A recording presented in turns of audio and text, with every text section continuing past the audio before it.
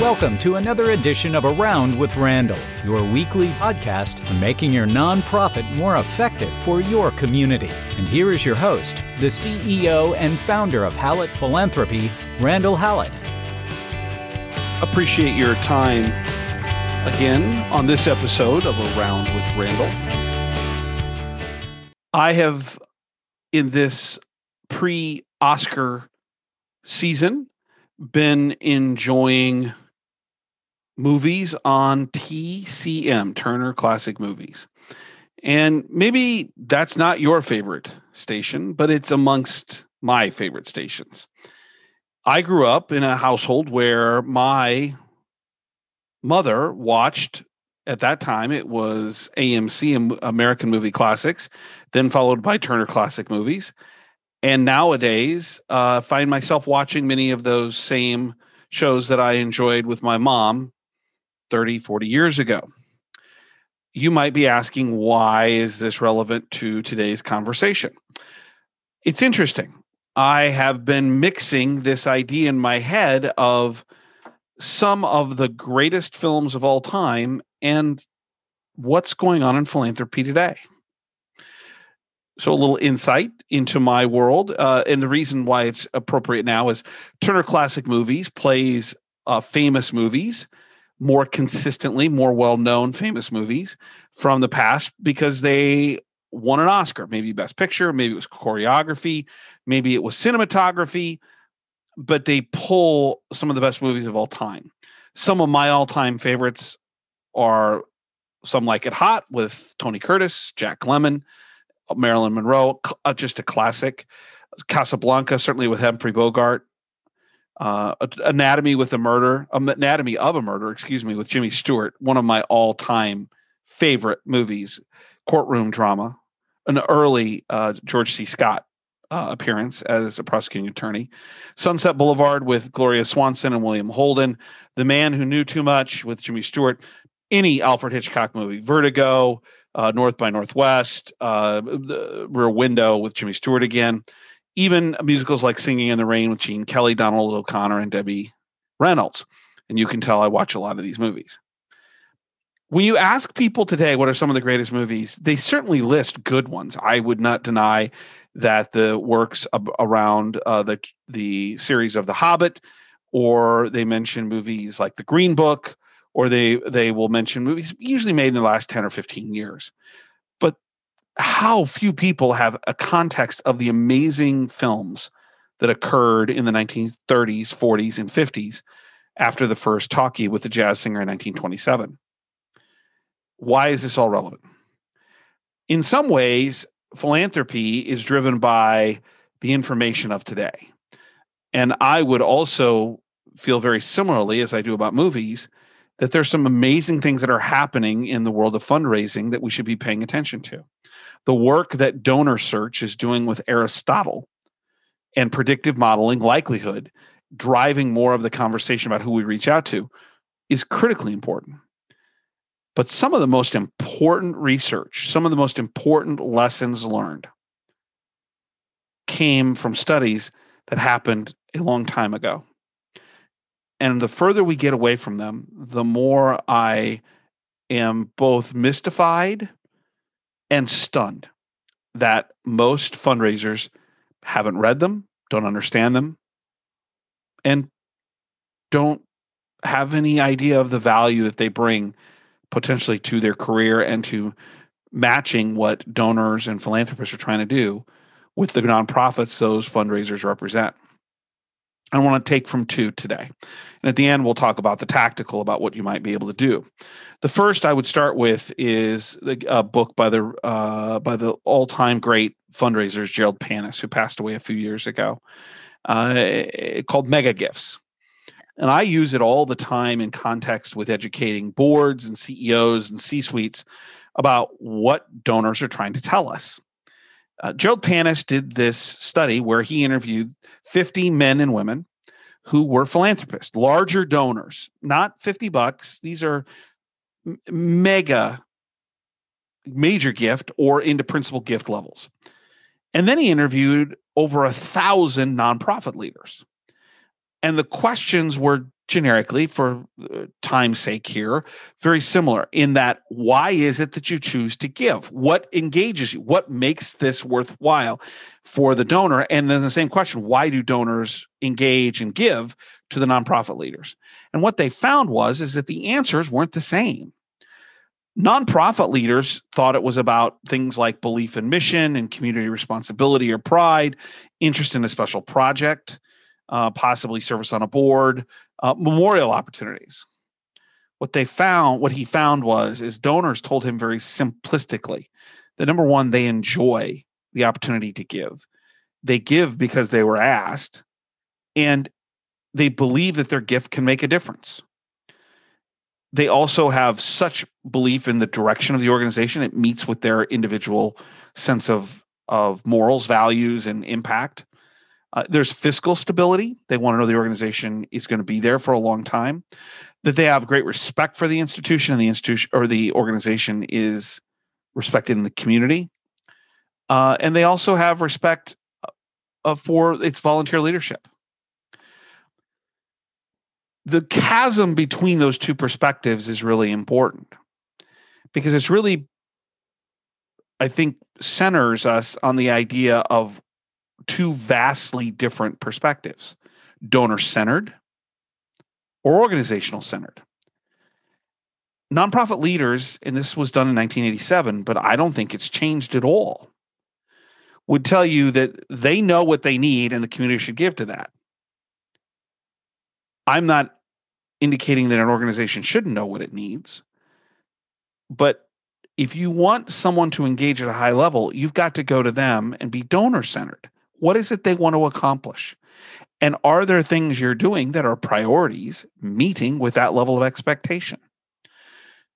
In these podcasts, I've mentioned many times one of my favorite mantras in fundraising practice. Ask somebody for money, you'll get advice. Ask them for advice, you'll get money.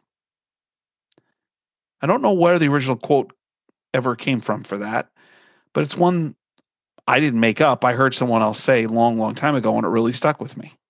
And that's what Gerald Panis's book is really saying. It's really based on the idea that if we allow members of our community to learn more about who we are and we listen about what they're trying to accomplish, we can better understand how to move them into major gift and principal gift conversations if we can merge the two. But it doesn't start with just the organization.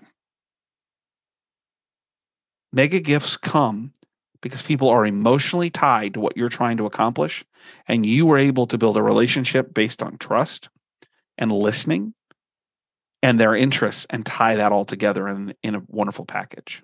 Mega Gifts by Gerald Panis. The other book study from 1994, if I remember correctly, was a book by the study done by Prince and File. This was more of an academic study. I think it's probably the most important one in our industry, and I almost hear nobody talk about it. Really, what Prince and File did is they took a look at thousands of donors and started a process of figuring out how they can categorize these donors into different segments. And then more importantly than that, what can you say to certain these segments differently than another segment? So, and I'll talk about this here in a second. How do you communicate? What is it they want to hear? What activity would they be involved with? What is their psychological rationale for giving? It's a complete dossier on every donor in America. You have to figure out which one of these categories they fit into, and then change your communication, your particular conversations, what the impact will be, how you engage them based on these criteria. And it's psychological. And again, The 7 Faces of Philanthropy by Prince and File, 1994. What are the 7? If you've worked with me, you've heard me talk about this. For those that haven't, you might write this down. Princeton File broke these out into 7 particular segments. The first is the communitarian, someone who wants what's best for the community overall. The devout, the religious, that giving's a moral impetus inside of them. The investor, that it's good business. The socialite, that giving's fun and it's filled with relationships and activities. The altruist, they feel like they have a responsibility to make the world a better place. The repayer, they do their giving because they're saying thank you for something that's happened.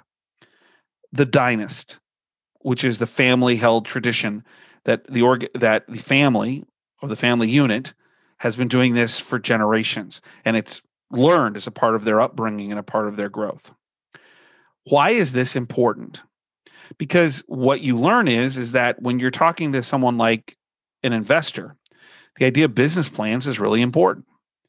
But if you're talking to the devout, they don't care about business plans. This is about moral obligation. The difference between the repayer, somebody who wants to say thank you for what's happened to them, and I think about education and healthcare being primary areas, grateful patients and alumnus being primary in this area, their engagement is based on how they can give back on what's happened to them and the reasons for their success in life or in healthcare for living. Versus a socialite who will only probably engage when there's an immense amount of social activity.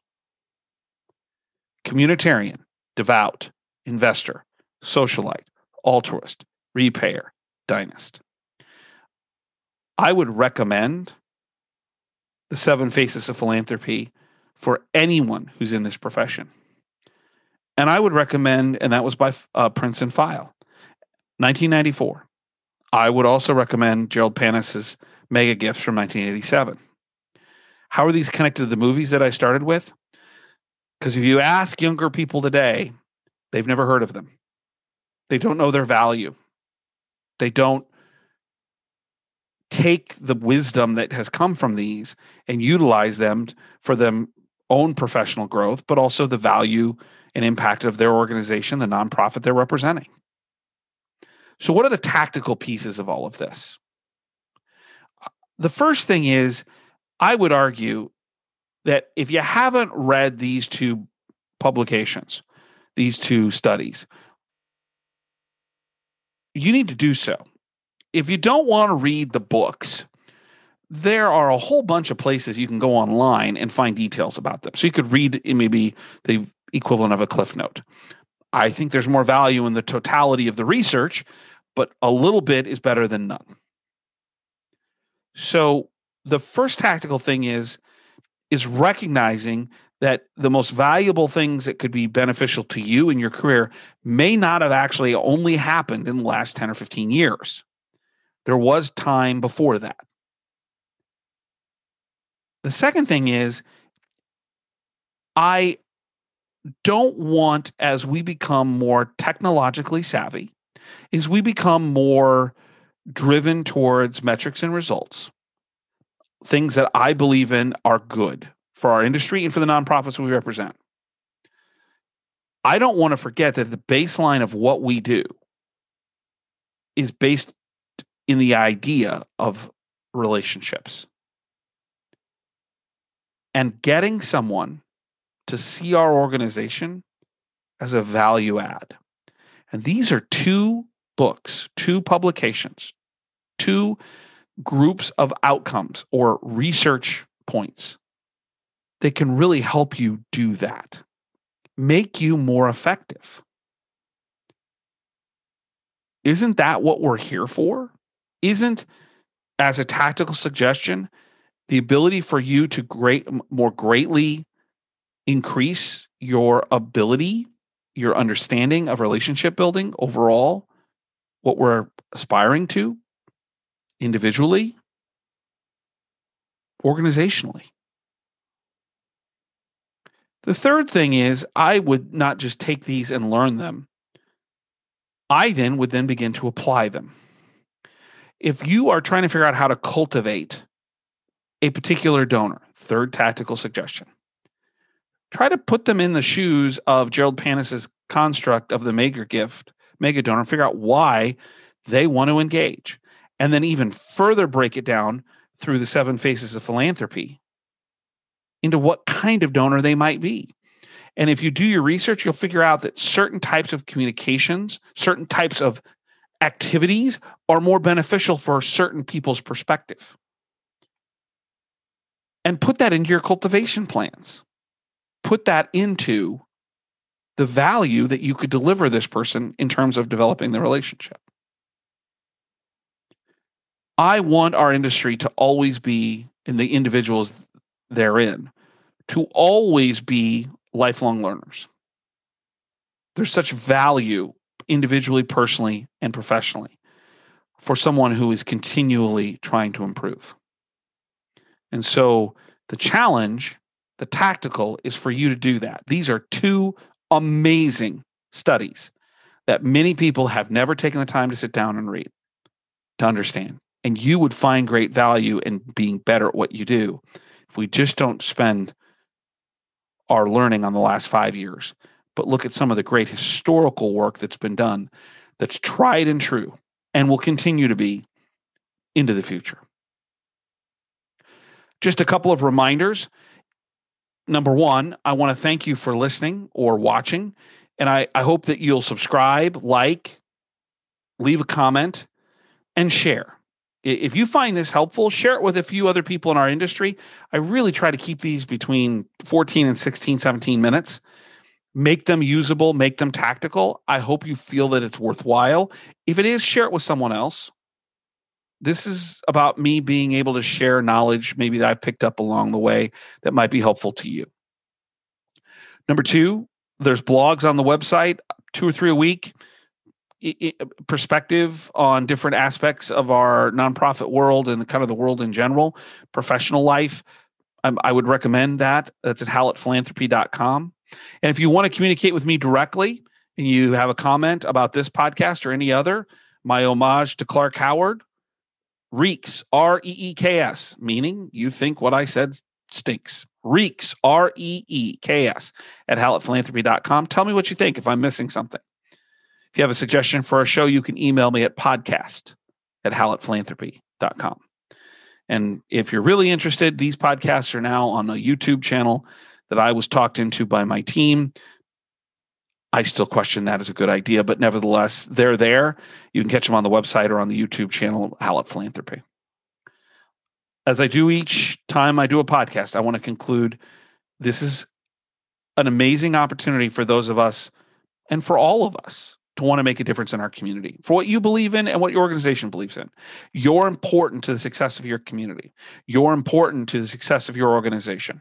Your organization is critical to filling holes in the community for whatever it does as a nonprofit service to ensure your community is a better place. Thank you for what you do. It's important.